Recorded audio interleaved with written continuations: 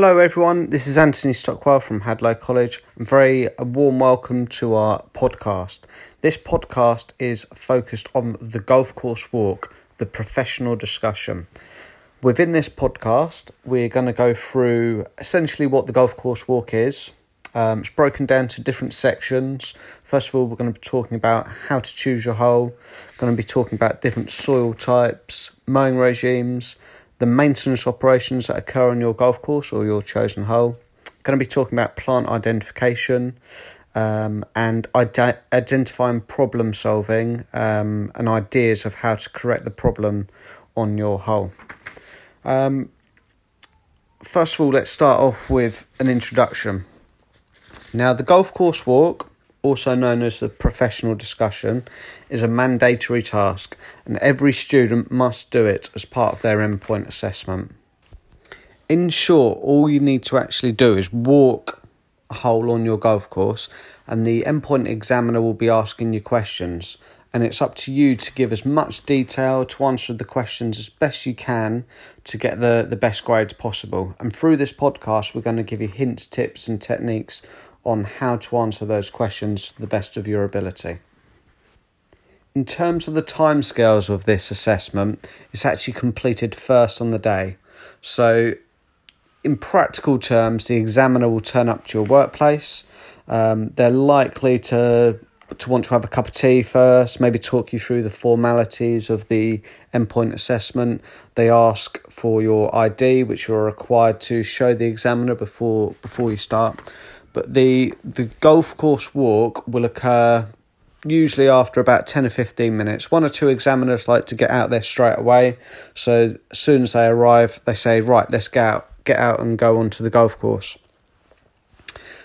Now, first of all, you need to pick a hole. It's your choice. You can choose what hole you want to do. I'm going to give you some advice now on what sort of hole to choose. So first of all, it needs to be a par 4, can't be a par 3. You could pick a par 5. I'd suggest picking a short par 5 if you are going to pick par 5. What you need to do though with your hole is it needs to be a hole that's interesting, because the more you can talk about it, the more opportunity you have to do well. So if it's interesting, I'll be looking for features such as penalty areas, maybe water, ditches, lakes, maybe a stream. Has the hole got any interesting features like trees or bunker projects or any wildlife projects that are on it? Are there any interesting sort of views or I don't know, maybe it's a dogleg hole or something like that. If possible, but not essential, try and keep the hole close to your maintenance facility so you don't have to walk ages to get out to it. However, if it is on the other side of the golf course, I'd recommend taking you need to have a utility vehicle ready on the day so you could take the examiner out to the hole. The day before you do the endpoint assessment, here are a few tools that you'd need to have ready. So I'd recommend having a soil probe available, something to put into the soil so you can confirm that this is your soil type. I think it'd be worth having a map of the hole. Again, you don't actually have to have a map of the hole or a soil probe, but I'd recommend that you do have one. You must have a stimp meter available. As part of the golf course walk, you don't actually need to use a stimp meter. That's part of a separate activity called the golf course preparation activity. There's a separate podcast on that. I'd recommend listening to that and getting as much practice with a stimp meter as possible. You do the golf course preparation activity a similar sort of time to the golf course walk. They're two different activities, but they sort of blend into one as you're going to do them roughly about the same time. In terms of the length of time the golf course walk will take, it could be anything from an hour to 2 hours. The time, though, is going to go so quickly, it will feel like it's just half an hour, 10 minutes or so. Okay, so let's move on. We're going to now talk about the soil types. And it's essential that you know what soil type you have on your golf course, particularly on your chosen hole. You need to know the difference in soil classification.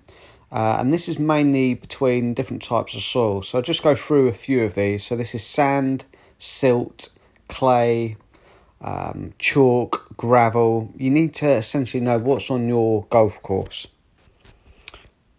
Quite often golf courses will have very sandy greens and very sandy tees. You could have a USGA construction green, which is it's 12 inches of sand above a gravel carpet with pipe drainage as well. If you're an old golf course, could have clay push-up greens, where the underlying soil is clay, but over time through top dressing, the soil type will still be very sandy, similar to a USGA construction. Tees vary from golf course to golf course, but you will tend to find that these will be quite sandy and could have a bit of silt in there as well through the divot mix that's been put down over the years. A lot of golf courses have put down this sand on the tees and greens at the initial construction. That sand has been mined, it's been brought to the golf club on lorries, on trucks, and deposited there. It's not the natural soil type that you'd have on your golf course.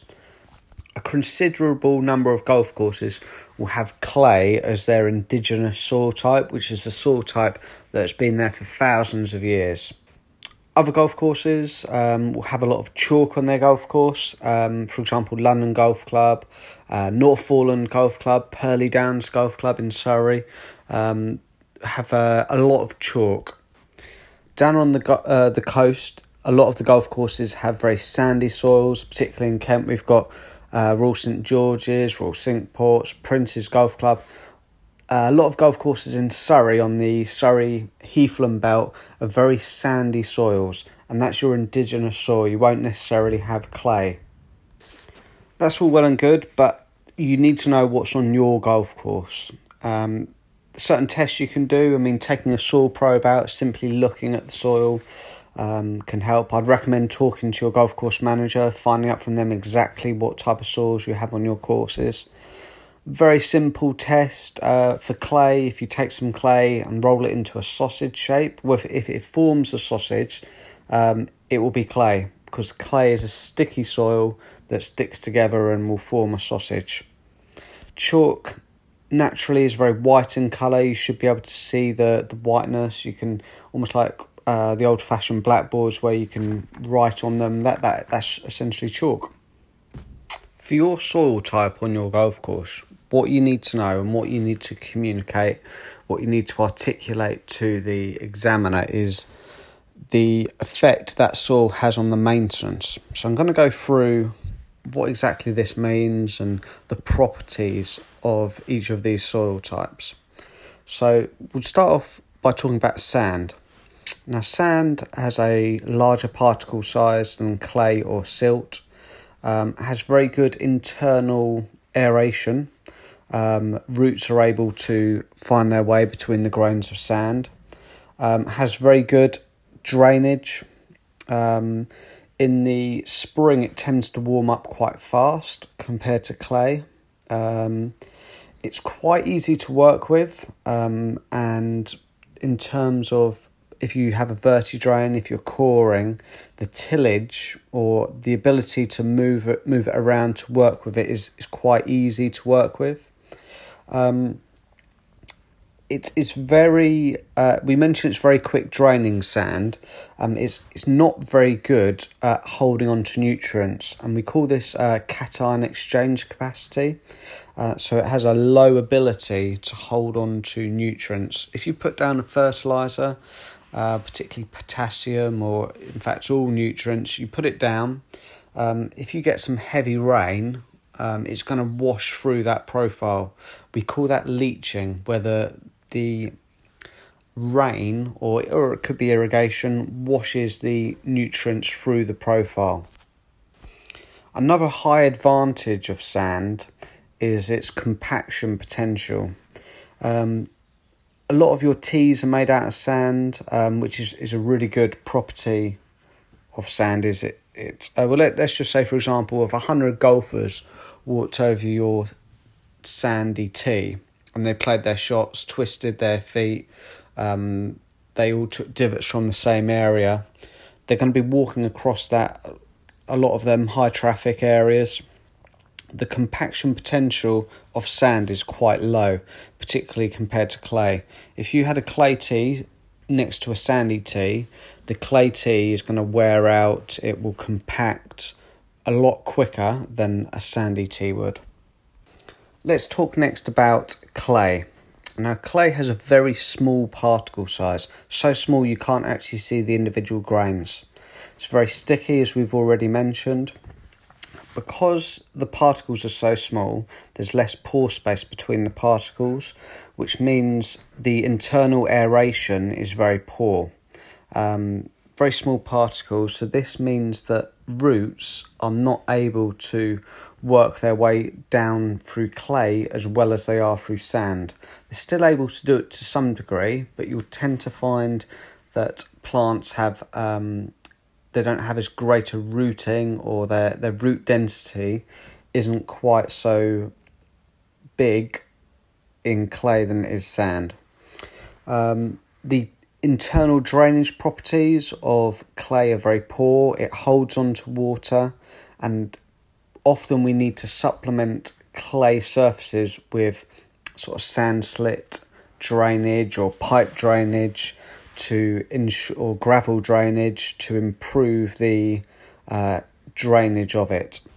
We spoke about the tillage or the workability of clay earlier, and it is pretty poor. If you were to put a vertidrain or a Procore over a clay surface, it wouldn't be able to work the surface as well as it would with a sandy surface.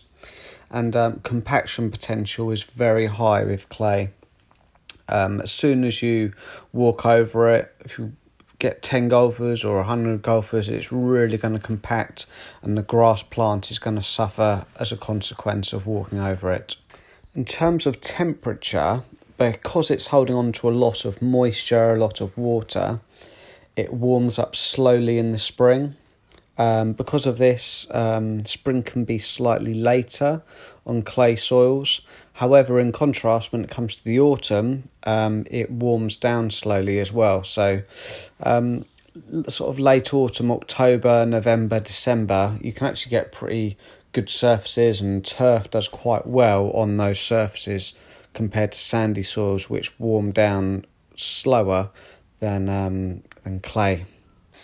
One of the best advantages about clay is its ability to hold on to nutrients and its high cation exchange capacity. So you'll quite often find that you don't need to put additional fertiliser onto turf surfaces, particularly roughs or fairways. They don't really require much nitrogen source to them, as there's a lot in the soil already. Now, we've spoken there a lot about the differences between sand and clay. There's another soil type, which is silt. Silt is sits halfway between sand and clay, so it's the medium between the two. So everything we've spoken about, it is sort of the middle ground on those. So for silt, the cation exchange capacity, the ability to hold on to nutrients, would be a medium. Its drainage qualities they're okay. They're not super quick at draining. It's not very slow.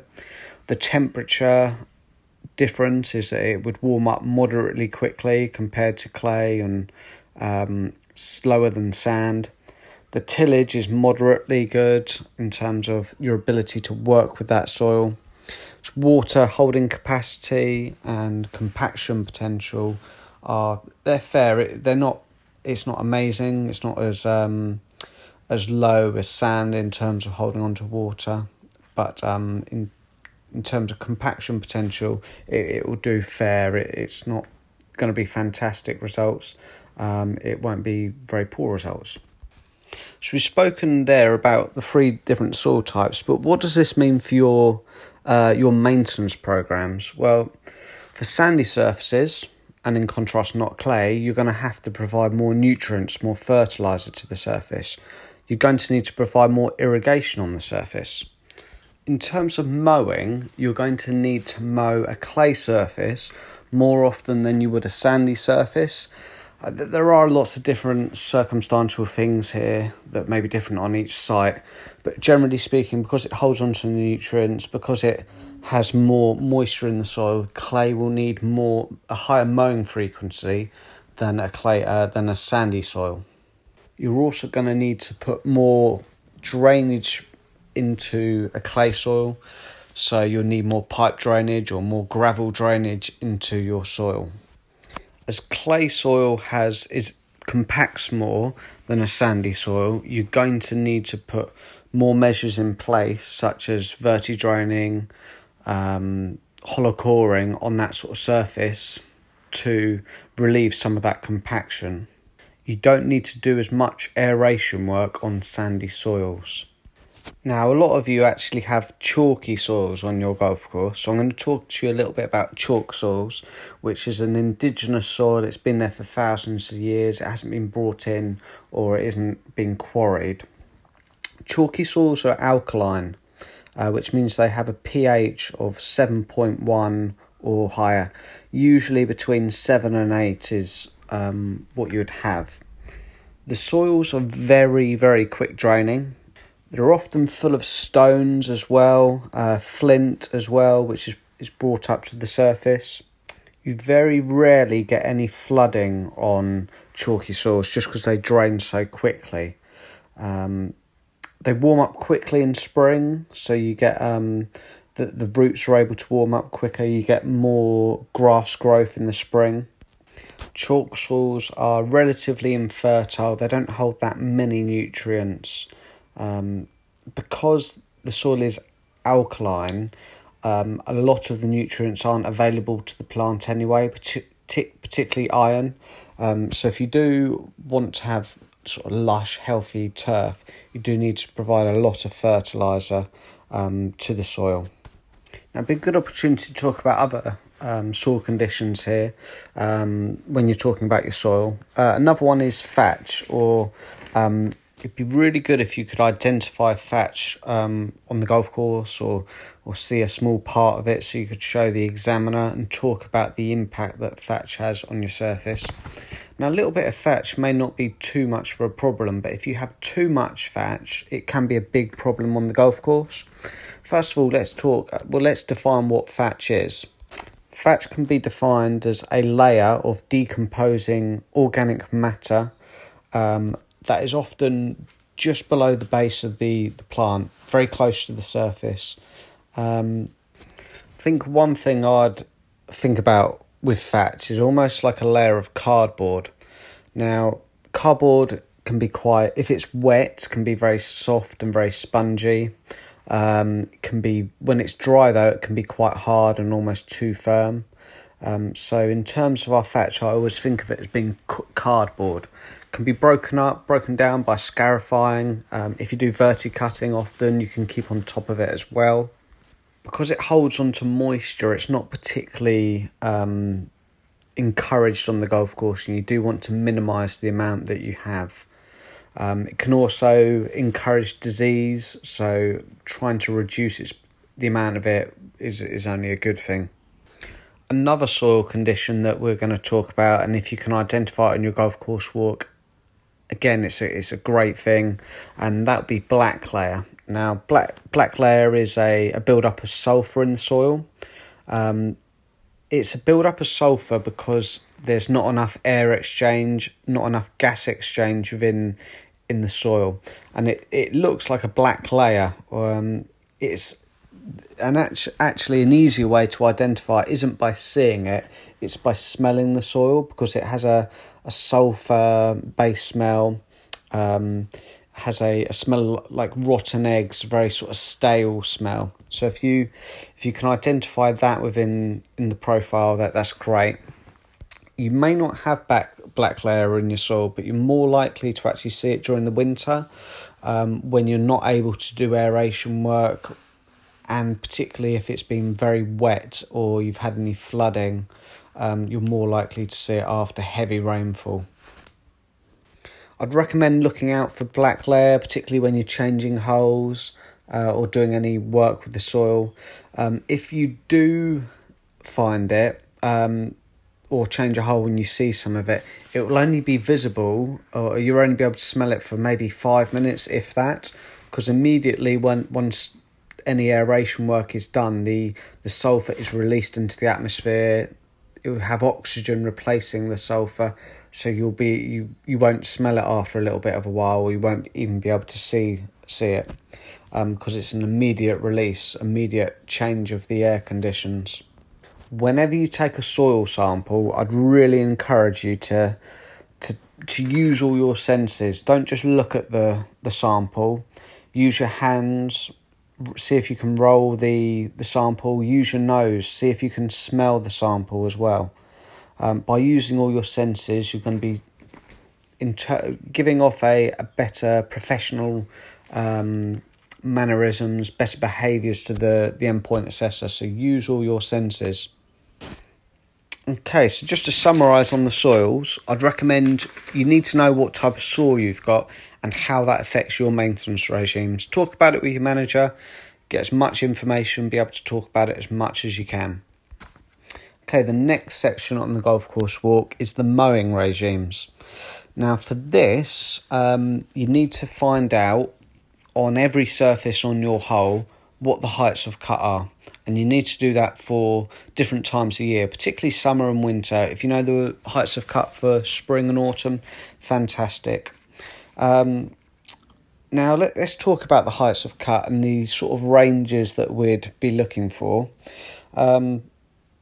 If anything within the ranges I'm about to say would be accepted by the examiners, if you're miles out compared to these, you may not be accepted. If you sound confident with your numbers, you're more likely to be correct.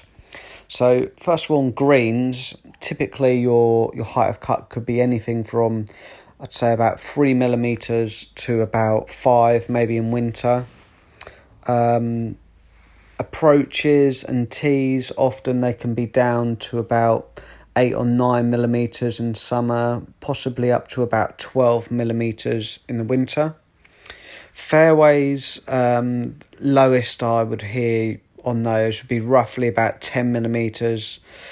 In the winter, they could be as high as 16 millimeters, maybe 18 millimeters. Now for rough, this will vary from golf course to golf course. You may have intermediate rough, you may have semi-rough, but we're looking here for rough that's mown regularly once a week. You're looking at anything from 2 inches to 4 inches in length. Now, an interesting concept here that you may need to talk about, and it'd be great if you could, is the bench setting of the mower, which is the height that the mower is set up in the mechanics workshop, in your maintenance facilities. That's the bench setting versus the actual real hutting height. The actual real hutting height will not always be exactly the same as your bench setting. So you may set up your mower at 3 millimeters, but you may go onto the golf course and it's actually cutting at a little bit lower than 3 millimeters. Now there's a couple of reasons why this could be.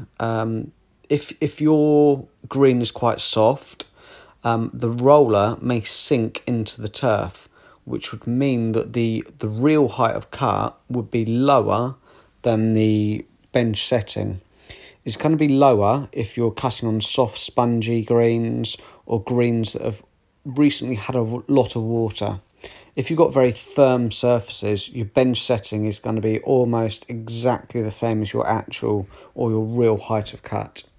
We also mentioned that in the summer your heights of cut are lower than they are in winter. You may need to explain why this is. In winter, the grass plant is under more stress and has to cope with more wear and tear. So with more vegetative leaf there, it will be able to cope better with the wear and tear. Because there's less available UV radiation, there's less sunlight available in winter, having a greater surface area will enable it to photosynthesize a little bit more than it would in the summer. Trying to encourage photosynthesis in the winter would only be a beneficial thing.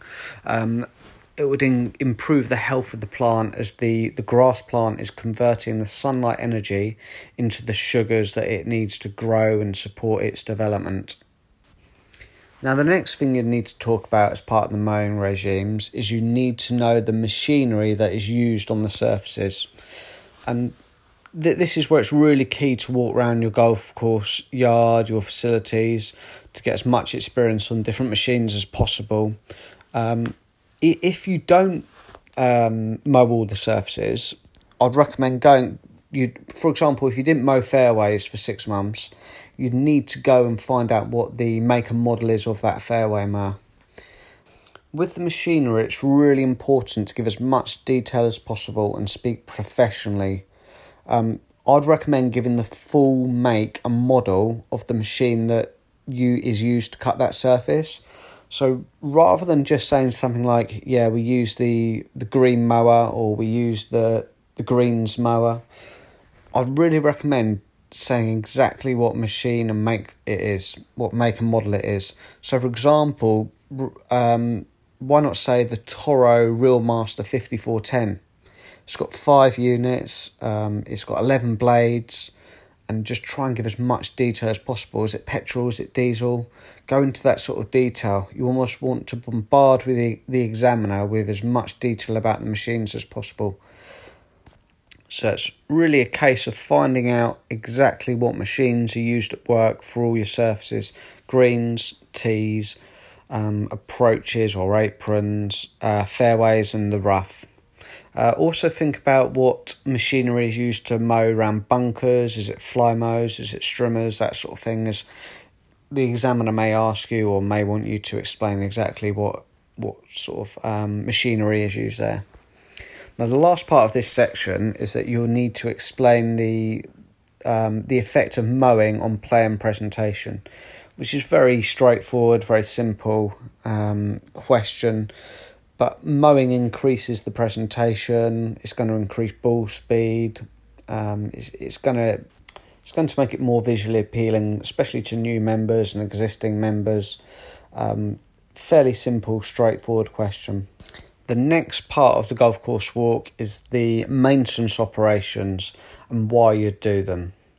It's really important to create a diary or remember exactly what practices have been done on your chosen hole, particularly for maintenance weeks, renovation weeks, where half the golf course or the golf course may be shut for a couple of days, so you can perform those operations.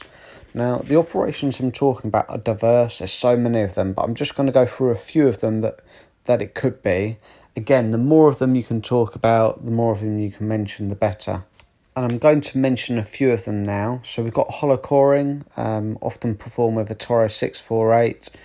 You've got verti-draining, often done with a solid core rather than a hollow core. Other practices include scarification or verti-cutting. Similar processes, but scarifying goes a little bit deeper than verti-cutting. You've also got grooming. Grooming is very similar to verti-cutting, but again, it's not going below the surface, just tickling the top of the surface. Also got other practices like top dressing, overseeding. Got divoting that's typically done on your tees. Other sort of nutritional practices such as applying fertilizers, applying seaweed, applying wetting agents. They can all be used as well as your typical maintenance operations. Just going back to aeration as well, there's some sort of particular tools that can be used that will provide unique types of aeration, such as you've got a machine called the Air 2 G2, which injects air into the soil profile. You've got another one, grader machine, which provides sand injection. You've also got earthquake machines, which are very, very large, fairly expensive machines that are often hired in for a week, so you can so you can provide the earthquake or the shock to the soil. Very deep aeration that really is good if you can do your golf course with one of those. But what you really need to do is talk about what's been done on your hole. Talk about those practices that have been done. The more you can remember, the better, and you need to communicate it with your examiner. All of those practices, you need to explain why they're done and the impact they have on the turf. Think about the impact it has on the roots, the impact it has on the health surface, the ability it has to remove fats from the soil, particularly for scarification. Think about the nutritional value of adding the fertilisers or the seaweed, how it's hardening up the turf plant, maybe protecting it from disease. I won't go through all of the practices, but just have a think about why you do them. I mean, top dressing, smoothing the surface, recovery from any aeration, overseeding. Not sure if I mentioned that one few moments ago, but overseeding can be done to replenish, encourage growth. Also, if you wanted to change the species at all on the green or on a tee, overseeding can be a particularly good practice, especially and it sometimes can be used to thicken up the sward, encourage sort of that more sturdy growth particularly on a golf tee or on a golf green. Okay, next thing that we're going to talk about is plant identification. What I'd encourage you to do, what you need to do is, in short, and put it bluntly, you need to know all the plants on your hole. You need to memorise them and tell the assessor what plants you've got. For a pass, you need to give the common names. For a merit, you need to give the genus. If you want to go for the distinction, you need to know the genus and species. The genus is the first part of the Latin or botanical name. The species is the second part of the Latin name. So just an example, the common name for the most common tree in the UK, the common name is the English common oak. The genus is Quercus and the species is Roba. So in full, the Latin name is Quercus roba. And hopefully you guys already knew that one already because it's the most common one that we have in the UK, the most common tree. I'd recommend that you choose a hole with plenty of different plants on it, plenty of different trees. Some golf courses, particularly on the links, you may be struggling here to find plants, but you don't have to necessarily use trees. You can use wildflowers, shrubs, weeds, particularly things that, or wildflowers as well. Have a real good hunt round your hole and make sure you know what plants are there, as every golf course, every hole in the UK will have at least 7 different plants on it. A question that is often proposed here with plant identification is, how do you actually do it? Now, it's really important when we're looking at different plants to have a look at the key features. Don't just have a glance at the plant. You really need to have a close look.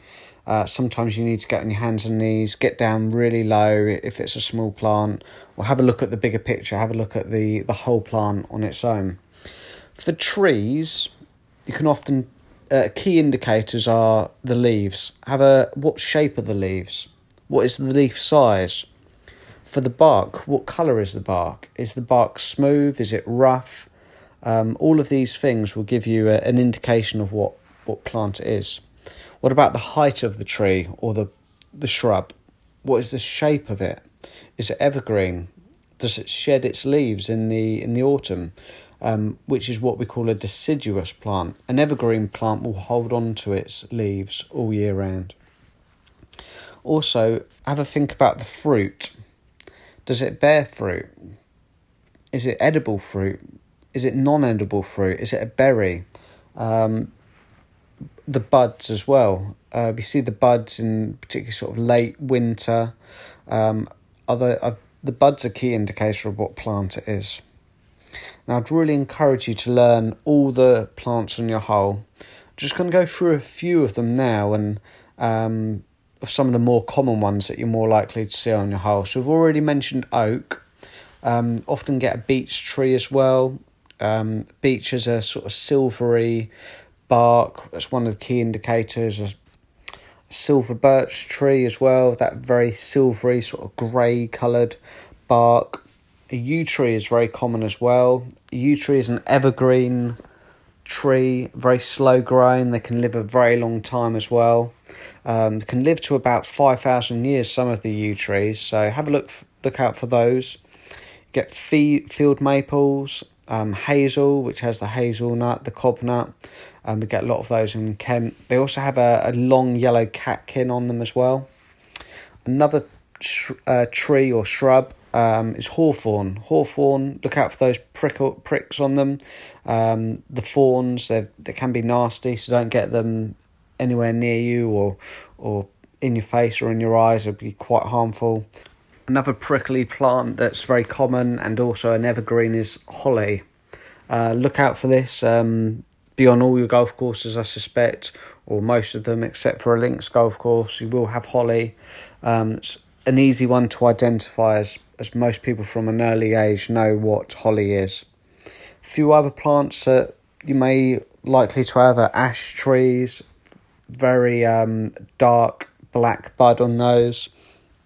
You get horse chestnuts, which have the conkers, and sweet chestnuts, which are the edible chestnuts that you can actually eat once roasted. Another couple of common ones, lime tree, big sort of heart-shaped leaf on that one. Scotch pine as well, that's an evergreen pine tree, Scotch pine. So for all of those, if you've got them on your hole, make sure you know the Latin name, the genus and species. Other very common weeds or wildflowers, shrubs include very basic things like brambles, nettles, thistles, gorse as well. Gorse is a very common plant found on golf courses. It's an evergreen, fairly low growing. It can grow to about 10 foot in height. Dark green, evergreen shrub.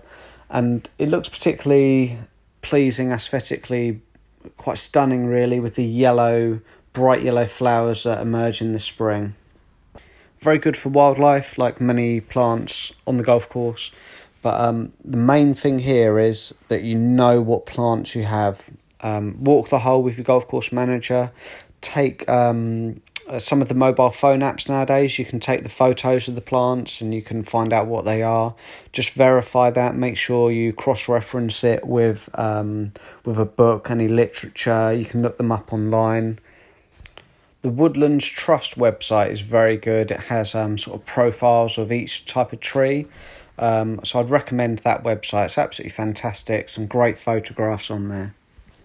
I'd really encourage you to draw a map of your golf hole.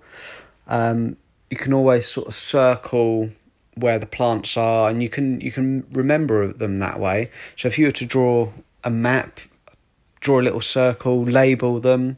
I don't know, 10 yards short of the green, you've got a maple tree.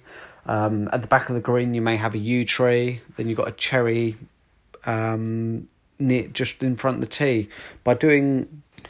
By writing out and drawing the hole, you're going to increase your memory. You'll go over it again and again, and it will improve your knowledge. So I'd really encourage just keep going over the hole. Every time you're on the hole, just point out, oh, that's that tree, that's that tree. Talk about it with your colleagues, and draw a map. I think it's a great idea. Okay, we're going to move on to the last section of the golf course walk, which is identifying potential problems and giving ideas, solutions on how that problem can be resolved. So what the examiner is likely to ask you to do is, whilst you walk in the hole, see if you can identify a problem that is on the hole. That problem could be anything. It could be anything such as a disease, could be a pest such as worm cast, could be weeds, could be moss, could be fairings, could be thatch, flooding, a soil problem, could be an area of bare soil, compacted turf. It could be a mechanical problem from a mower, such as a leak, or the mower isn't cutting correctly. So this is where it's really important to know your hole, to know what problems you've got on it. If if you're able to see them quicker and you're able to identify those problems, it actually works in your favour, and it actually works in your favour as well if you have problems on your hole. If you had a perfect golf course, you'd have nothing to talk about. Now, importantly, once you've identified the problem, you need to come up with a range of solutions for how you're going to correct that problem. Now, I'm going to go through a couple of them as part of this podcast, but each situation is unique. Each problem is going to be unique, so have different types of solutions. I think the more reasons you can give, the better. The more detail you can give, the better.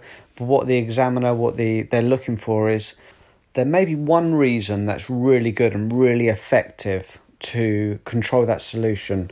But what the examiners are really looking for is a range of different, or as many different ideas as you can possibly think of for that problem. General ideas, just to improve the health of turf, are quite simple. I'm going to go through them now. You could raise the height of cut. Raising the height of cut is going to encourage a bit more leaf growth, encourage photosynthesis. It will encourage a little bit of health back into the plant. Improving light, cutting down trees, removing the shade is going to improve the health of the turf. It's going to increase the wind flow, so you're going to get more air getting into the plant as well. Removing moisture, dewing off the surface is going to improve the health. Improving drainage or increasing the amount of irrigation may help for certain situations. Applying a fertiliser or a herbicide would certainly help improve the health. It may diminish any weeds as well, which may impact on the health of the turf, overcrowding it, competing for nutrients and moisture within the soil. Increasing your cultural practices as well would be very good for the health of plants, such as improving the aeration, scarification, top dressing, maybe overseeding with a new seed as well. Going to go through a couple of problems now that are quite typical problems. Firstly, let's go through moss, because on most golf holes, on most golf courses, you have moss. So you may be walking along the hole, you see a bit of moss and you say to the examiner, "Oh, we have a problem here." The examiner should ask you to find a problem, but my suggestion is don't wait for them. Have it on the tip of your tongue, be ready, be that proactive person who is talking as much as you can. Now for moss, the most effective way to deal with this is to spray iron. This usually comes in a liquid form, sulfate of iron. First of all, spray it. The moss will go a darkish colour, go almost a black colour. Then roughly about 7 to 10 days later, go along and scarify it, verticut it to remove the iron. To remove the moss.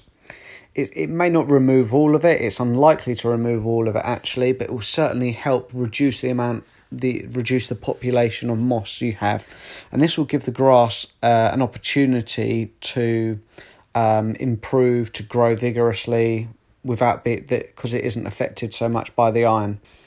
And that's the most effective way, but you've got to think of the more ideas, more of a range. Think about the knock-on effects, think about the next problem as well.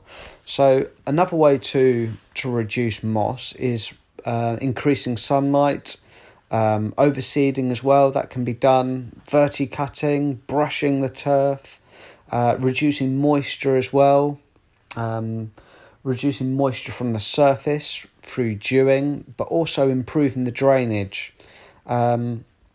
You often get moss on putting greens, putting surfaces, and you probably actually get more of it on your practice putting green, where lots of people are walking over it constantly. So reducing the wear and tear on turf can help. Increasing the height of cut could help. So within the last 30 seconds or so, I've probably given about 5 or 6 different ways of improving the turf health related to moss. If you can do the same, if you can provide lots of different ideas, you're going to get higher mark. Another typical problem that you get on golf courses that we're going to talk about next is worm casts. So you're walking along your hole, the examiner says to you, can you see any problems here? And you could say, yes, there's some worm casts. Again, it's really important to know your hole really well, to know exactly where there are some worm casts on your hole so you can point them out. Now with worm casts, a few years ago there was a chemical that was available that you could spray, and it would be fantastic because it would reduce the amount of worm casts, but we are limited now in terms of how many chemicals we can spray on the golf course. So for worm casts, what are we thinking about? Okay, so here's a couple of ideas that may help. First of all, we could be putting brushes on our mowers. We could be switching it. We could be blowing our worm casts. This will immediately get rid of the worm casts. Another way that we could get rid of worm casts is, and probably the most effective way, is when we're mowing, is that we're mowing with our boxes on. If we are returning the clippings to the soil, it's contributing to the amount of food available to worms. The worms will eat the bugs, will eat the bacteria, fungi that are breaking down the dead grass that's been cut. And with more clippings available, it will be increasing the amount of worms that are in the soil. It's all part of the food web, and by providing those clippings and even fertiliser to a certain extent, will be contributing to the food source of worms. So if we are boxing off our clippings, we're going to be doing all we can to reduce the amount of worms in the soil. A few other ideas that may not be as effective as returning the clippings, but you still need to mention them as you want to mention as many different things as possible. Increasing the amount of sand that's in a surface, so top dressing or reconstruction with a very sandy based soil. Worms don't like a coarse material. The favourite type of soil for a worm is actually a slightly damp, wet clay. It's very smooth. They can travel through it easily. Food is plenty in there. There's plenty of nutrients. There's plenty of soil life in there that they can live off. So if you want to reduce the amount of worms, you want to reduce the amount of clay soil that you have. This is likely to not be achievable in your golf course. It's likely to be financially unfeasible. However, for the endpoint assessment, it doesn't really matter. You need to use that creative thinking, come up with as many ideas as possible. Okay, another problem that we're going to talk about, and the last one we're going to talk about, diseases. Now, one disease that you're likely to have on your hole is fairy rings. Now, there are different types of fairy rings. As part of your course, we're not too concerned about the different types, but essentially what they look like is a green ring, and often you can get mushrooms, toadstools coming out of them. So it'd be really good to walk your hole to identify where they are. But what we need to do is we need to come up with ideas of how we can control them, how we can reduce the problem, and because the examiner is looking for those problem-solving skills. Now, with fairy rings, there's not actually that much you can do. But interestingly, they're more visible during the summer months. Quite often during a dry period, the green ring will stand out more than it will at other times of year. So one thing you can do is not actually cure the problem, but you can actually hide the problem. Now, by hiding the problem, one thing you could do is that you have the green ring, but if you make the grass around that green ring also the same colour, they're going to stand out less. So some methods that you can do to increase the colour, make it greener around, would be fertilising, spraying iron, providing that irrigation, that moisture. Also, frequent mowing, because if you're mowing it frequently, the green ring won't be stood up so much compared to the turf around it. If you can be providing aeration, scarification, you're going to be hiding it again. So any sort of things to hide a fairing are ideas of how you could correct the problem, or at least reduce its impact on the turf health. Okay, so kind of wrapping things up there with this podcast. We've covered a lot through it, and I'm just going to summarise what we have covered within the podcast. So this podcast was titled The Golf Course Walk, the Professional Discussion. We've spoken at length about choosing your hole. We've spoken about what the examiner is going to be looking out for, such as your soil type. They're also going to be looking out for your mowing regimes, knowing the heights of cut, the types of mowers that are used. Going to be looking out for the typical maintenance operations that occur and the reasons for doing them. So things like aeration, hollow coring, verti-draining, verti-cutting, top dressing, overseeding, those sort of jobs. Also going to be looking out for the plant identification. So it's important to know exactly what plants you have on your hole. For the high grades, you need to know the genus and species as part of the Latin name. The examiner's also going to be expecting you to know potential problems that are on the hole, but importantly giving ideas and solutions on how you can correct the problem. And the more ideas you can give, the better. So I'm just going to give you some final tips on how you can do really well. I think the first of those is get to know your hole. Get to know the hole like your back of the hand. Walk it with your tutor, walk it with your manager, walk it on your own. You could even walk the hole while listening to this podcast. You should be at work every day, and you should, every time you're on that hole, take your time. Take your time while you're on it. Keep looking around the hole. Another really good way of getting to learn your hole is to draw a map of it. Just take an A4 bit of paper, sketch the hole, label it. Maybe put pointers down for where the problems are. Draw circles where the trees are. Really get to know that hole like the back of your hand. Any water features, mark them on, colour it in. And just get to know your hole. Second bit of advice is just keep talking. I've mentioned this throughout the podcast a lot, but the more detail you can give, the better. Be proactive. Tell the examiner information before they ask you. Just bombard them with facts, figures. Tell them as much information about your hole, about your soils, about everything we've been talking about as possible. Okay, so I'm now going to finish the podcast. Thank you very much for listening. Be really good if you could listen to the golf course preparation activity podcast, because that one links in quite well with this. And the grass identification as well, because you'll need to be doing the grass identification on your chosen hole. Just to be clear, the golf course walk, grass identification and golf course preparation are different activities that occur over the morning or usually towards the start of your golf course walk. So as part of the golf course walk, you need to be doing the grass identification activity and the golf course preparation activity at the same time. But if you have any questions or want to talk about anything in a little bit more detail, let me know.